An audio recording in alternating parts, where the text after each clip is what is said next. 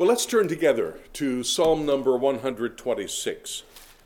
Pastor told me the Bible study was the first order of the day, and that I could pretty much do what I felt led to do, and so I felt directed toward this 126th Psalm.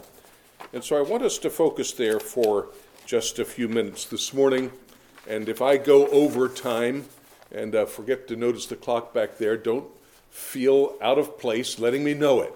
Get my attention, tell me, hey, stop, we've had enough anytime along the line, and I will thank you for it, and probably everybody else will as well.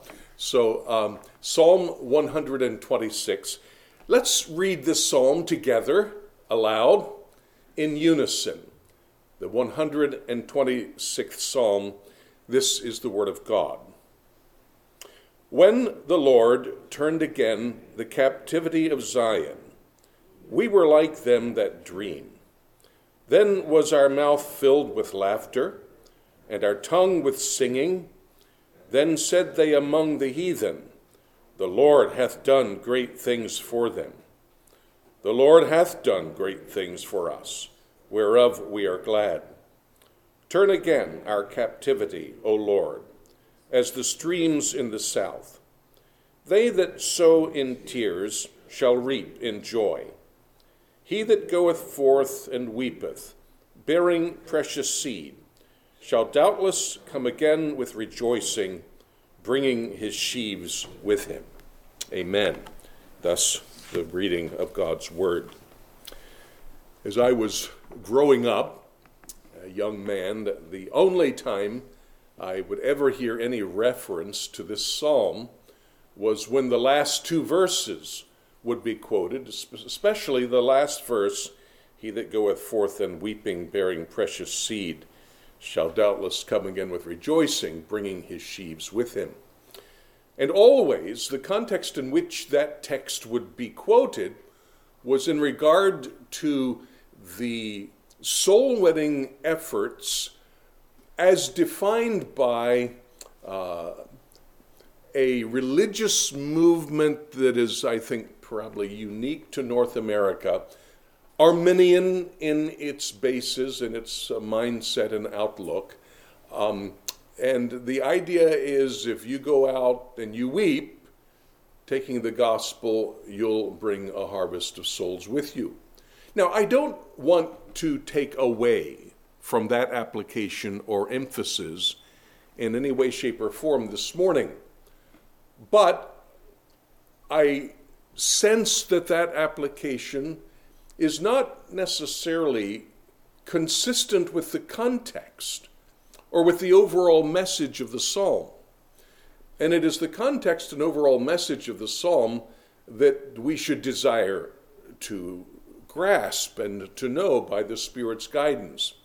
So I want us to think for a few minutes this morning concerning this 126th Psalm and exactly what's being said here, which I believe goes far beyond the applications that were always placed upon it as I was a young man. You notice the title of the psalm. It says a song of degrees. You know what that means, correct? You understand the idea there. It's it may well be translated a psalm of ascents, ascending in the sense of climbing up a hill, because these psalms, beginning with Psalm number 120 and going on through Psalm number 134, are all given that title, a song of degrees, or a song of ascents. And it would appear that these were the psalms that the people of Israel would chant together, would sing together during the time of their pilgrimage from their homes to Jerusalem for the 3 annual feast days that the people of Israel had in the temple in Jerusalem. And they are called Psalms of Ascents because they could not go to Jerusalem without ascending, climbing the mountains. Jerusalem was there among the hills. This is why you find in Psalm 121, for example, I will lift up mine eyes into the hills. From whence cometh my help? Well, the hills is where they were going as they made their pilgrimage from their homeland, perhaps in the Galilee area or the Negev area of the south. It was going up, and you had to look up to see the mountains into which you would be going, in the midst of which you would find the city of Jerusalem and the Temple Mount, as we call it even today. And so these psalms of ascents were of a special use to the people of Israel as they would be journeying to worship together on the special days of Israel's annual spiritual religious calendar. And so Psalm 126 is one of the psalms that speaks of the victory God had given to the people of Israel. It doesn't specify which victory it was. It speaks about deliverance, but we don't know exactly which deliverance it is focused upon. I think we are safe to assume that any of the deliverances that God had given to the people of Israel were referenced when they speak about the Lord turning again the captivity of Zion, the people of Zion. Certainly that captivity had been turned again when God brought them through the Red Sea out of the Egyptian bondage. Certainly that captivity was turned again when the Babylonians who had carried them off captive were replaced by the Persians, and Cyrus sent the people of Israel back and provided for their rebuilding their temple. Whether this psalm was written before or after that, we don't know, but what we find is they're rejoicing in the deliverance that they've received, but they're also praying that God might give them deliverance. And while we don't want to spiritualize any portion of Scripture, yet I think there is a spiritual application to be made here. Namely, everyone who is saved from sin has been delivered from the penalty of sin and is being delivered from the power of sin. And we can rejoice in that deliverance. Thank you, Lord, for saving my soul. But at the same time, the people of God remain keenly aware of the fact that they are still struggling with sin. The lusts of the flesh are there, and the flesh lusteth against the spirit, and the spirit against the flesh. And so I believe we can certainly pray the sentiment of this psalm in, Lord, thank you for the deliverance you've given. Now turn again my captivity, that I might be delivered from all of my sins and from all of the forces and influences of the flesh. So with that said, let's just look at the text itself. In verse number 1, it says, when the Lord turned again the captivity of Zion, we were like them that dream. Pinch me. Am I really awake? Can this be true? That's the idea of this first verse.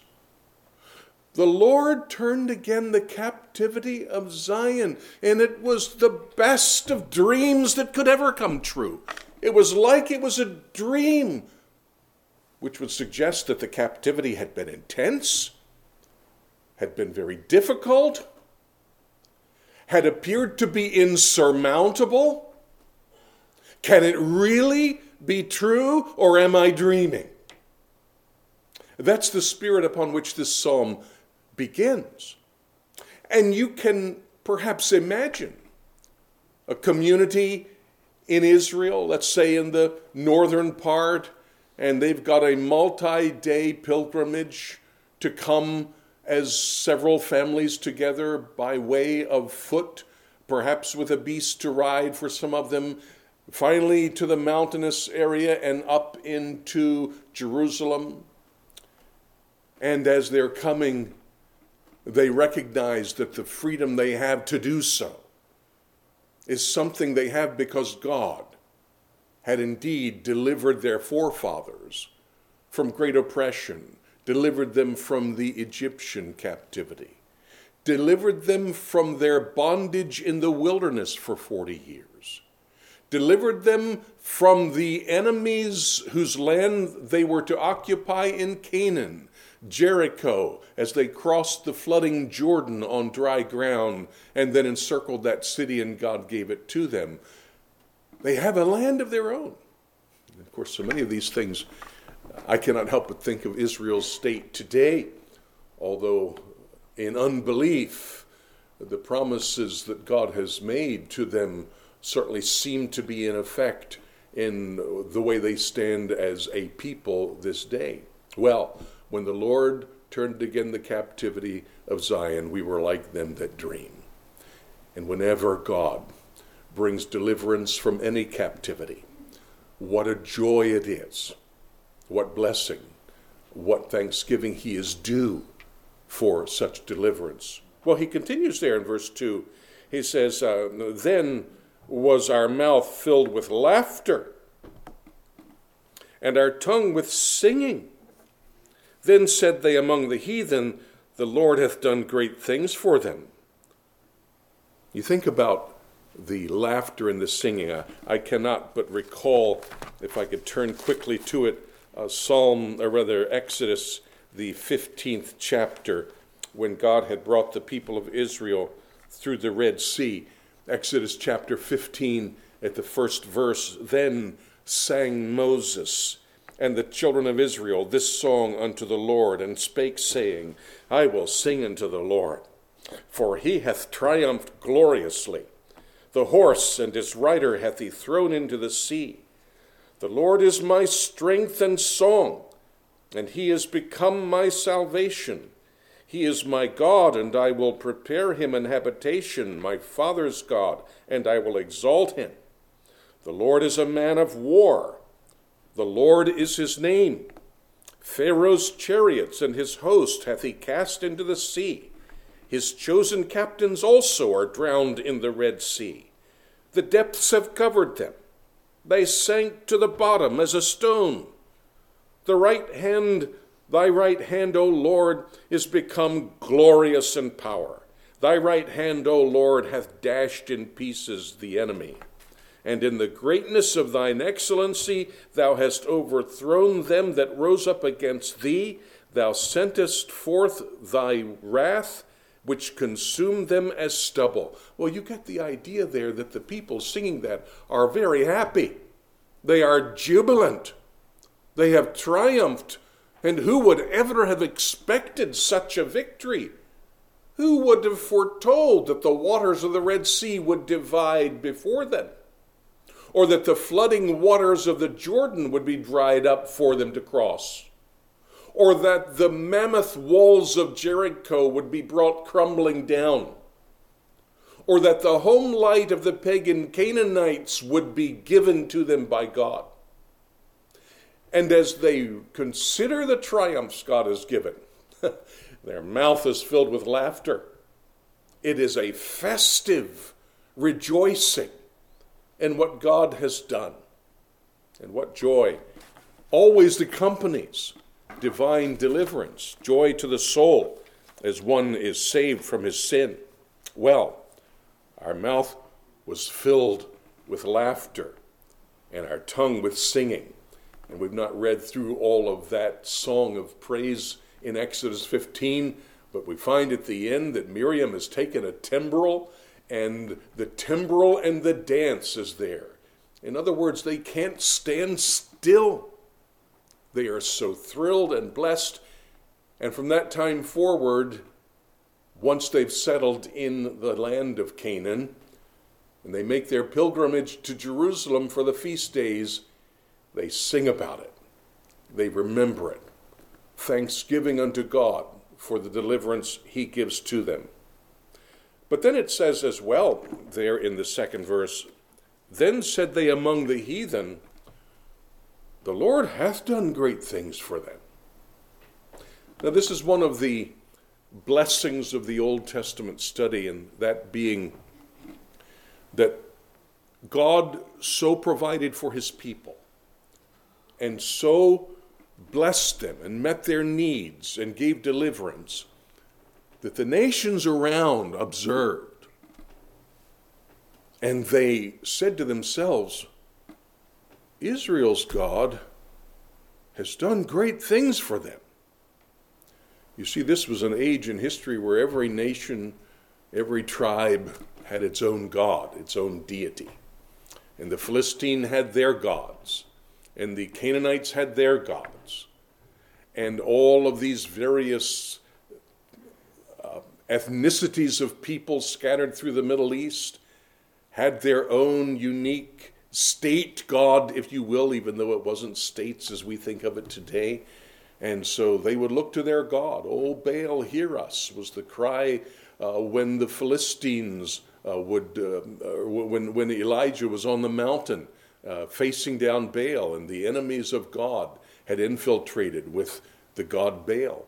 Well, they had their regional ethnic gods, but not a one of them had done for any of them what Israel's God had done for Israel.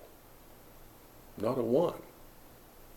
The prophets of Baal were crying out, "Oh, Baal, hear us. Oh, Baal, hear us," and slashing themselves with knives, trying to get the attention of a God who had eyes but couldn't see, and had ears but couldn't hear their cry. And Israel had a God without eyes, without ears and hands. We believe God is a spirit, as the Westminster Confession says, a pure spirit, without body and without parts. And yet he hears his people, and he sees his people. And Israel had experienced this, but the heathen observed as well. Do you recall Psalm 105? Just a statement there, since we were talking about the Exodus from Egypt. Egypt was glad when they departed, for the fear of them fell upon them. That is such a revelation about the place the people of Israel held in Egypt when the plagues came and when God was working for their deliverance. The Egyptians finally were glad to see the Israelites leave because fear had fallen on them. Fear because of what they could see Israel's God do. Oh, yes. Yes, Pharaoh's magicians could turn rods into serpents that were then devoured by Aaron's rod that was turned to a serpent. But it came to a point that the tricks and demonic powers of Egypt's religious class could no longer replicate the miracle of the plagues that was being sent upon them. And the Egyptians' gods' limitations were very evident. And Israel's God, what frightful things he can do, they feared. Then said they among the heathen, "The Lord, their God, hath done great things for them." You remember when, after the 40 years of wandering, that Moses had died, Joshua was the leader who would bring them into Canaan. And the spies were sent ahead to examine the land and to observe Jericho. And as they crept into Jericho, spying out the land, they met a woman named Rahab. You remember Rahab, remembered throughout Scripture as Rahab the harlot. And as they spoke with her, this is what she said.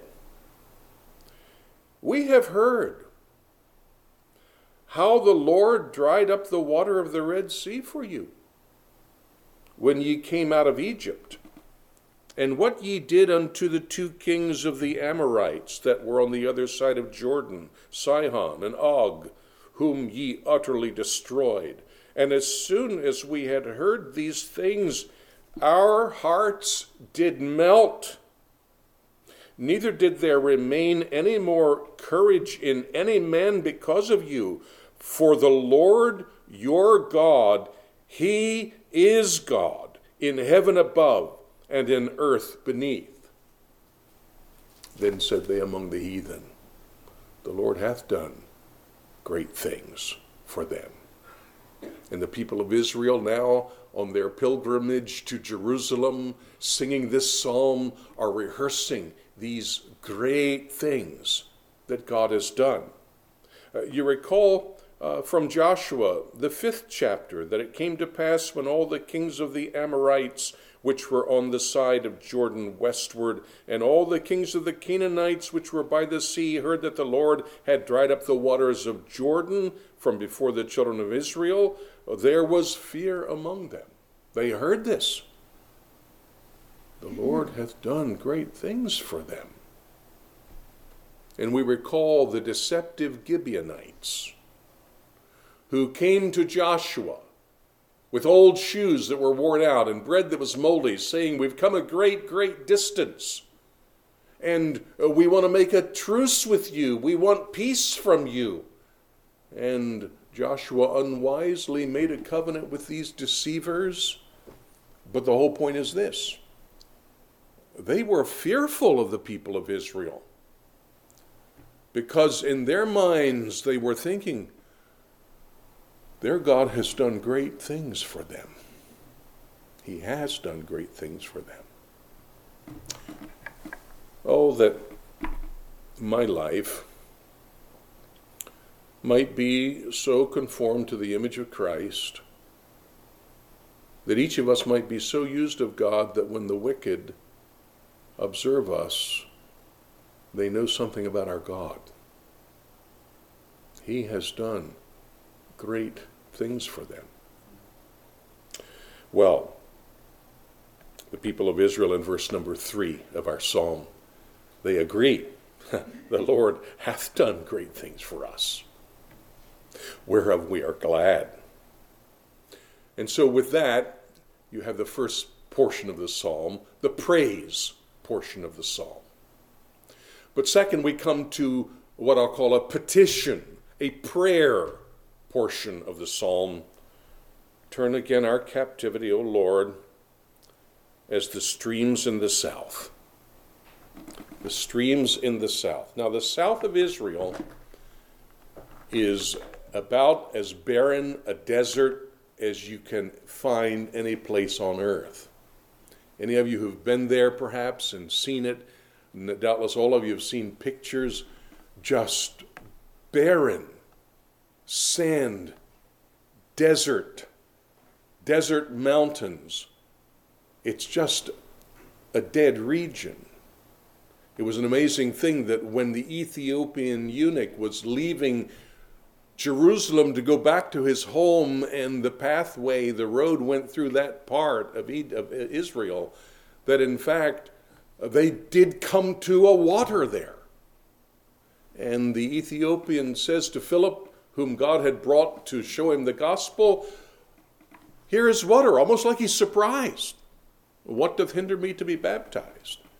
And there he was baptized on that occasion with what I think to be probably just a trickle of water in a small, tiny oasis there in the midst of the desert. Well, in that desert region, when rain does come in torrents on rare occasion, it immediately produces raging rivers and floodwaters. And that image is what the people of Israel asked for. Turn again our captivity as the streams of the south. You look across the landscape of the south and it's nothing but barren, desolate desert. And who would ever guess that those gullies would be gushing with water under any circumstance? And yet, the occasional storm and rain comes through and the flood waters, and suddenly the streams of the south are gushing in those gullies, seeking a lower land to go out into the lake, perhaps the Dead Sea area. Well, that's their prayer. Lord, as that is the case physically in the south, now turn again our captivity. Whatever that captivity was, we're not told. But that's the prayer. Lord, what we've seen in nature, do for our barren souls, and turn them from the parched barrenness that they are unto the lively and flowing, gushing waters of your blessing. It's a good prayer for us, for we are always in captivity until we're glorified. Oh yes, we're delivered from the penalty of sin, and by means of divine sanctification, increasingly delivered from the power of sin. But oh, that deliverance might be greater, that all of my sins might be taken away, that all of my proneness to wander might be curtailed by a mighty shower of divine blessing. Well, then they go from the prayer to what I'll call a prophecy. Verse number 5. And this is the passage I mentioned at the opening that was so often quoted when I was a boy. They that sow in tears shall reap in joy. He that goeth forth and weepeth, bearing precious seed, shall doubtless come again with rejoicing, bringing his sheaves with him. Now, in the praise at the beginning of the psalm, they talk about their captivity having been turned. They know what it is, perhaps passed down from their forefathers and from the biblical record they had of great triumphs. They knew what that was. They knew their forefathers had gone forth into great bondage and had been brought again out of that bondage. The Egyptian bondage for one. And so they recognized that indeed those who sow in tears will reap with joy. As they go forth, they're weeping, but God does not abandon them. He does not leave them. His own he will not forsake. But that 5th verse, they that sow in tears shall reap in joy, must be understood in connection with the 6th verse as well. He that goeth forth and weeping, bearing precious seed. Now, in the application that I've always heard, the precious seed is referred to as the Scripture, the Word. And indeed, it is the precious seed referenced by that very title in the New Testament. But at the time of these events, the Scriptures were not complete, and that designation of the Scripture as the precious seed was not present. The precious seed that Israel was, shall I say, obsessed with, and I use that word obsession in a very good understanding and sense, was the fact that within their DNA, if I can put it that way, there was a certainty of triumph that surpassed any of the oppression they had experienced. They knew there was the seed of the woman, for their scriptures had spoken of that. And Moses, their leading first prophet, had recorded from Genesis chapter 3 and verse 15 that the seed of the woman would crush the serpent's head. And those were not just idle words. That was a promise that indeed among the people whom God would deliver, there would be the seed of the woman. And they, chanting as they go to the feast, believe they are the people whom God has chosen. Within their very being, there is that seed of the woman, mystery What is this? Isaiah the prophet would foretell that this Messiah, this servant of Jehovah who would deliver, would be born of a virgin. And the virgin birth is all wrapped up in that prophetic utterance. The woman's seed shall crush the serpent's head, and the people of Israel, no matter what captivity they were taken into, they knew that they bore in their very existence the seed of the woman. But not only the seed of the woman, but they understood from Genesis 17, 18, 19, 20, that their father Abraham had also been promised a seed, and that they were indeed the seed of Abraham. And that wherever they went, they were embodiments of the promises of God to Abraham for a seed in whom all nations of the earth would be blessed. What seed can be more precious than that? The seed by which all nations of the earth are blessed. And so, again, no matter how deep the oppression, no matter the enormity of their trouble, embodied in them was the seed of the woman and the seed of Abraham, of which such promises irrevocable had been made. And then you add as well that the people of Israel, even to this day, look to the greatest of their kings, David. And God had covenanted with David to give him a seed, a son, that would be on the throne forevermore. I remember a number of years ago, traveling overseas for ministry in Kenya. And the first leg of the journey was from Philadelphia to London, I believe.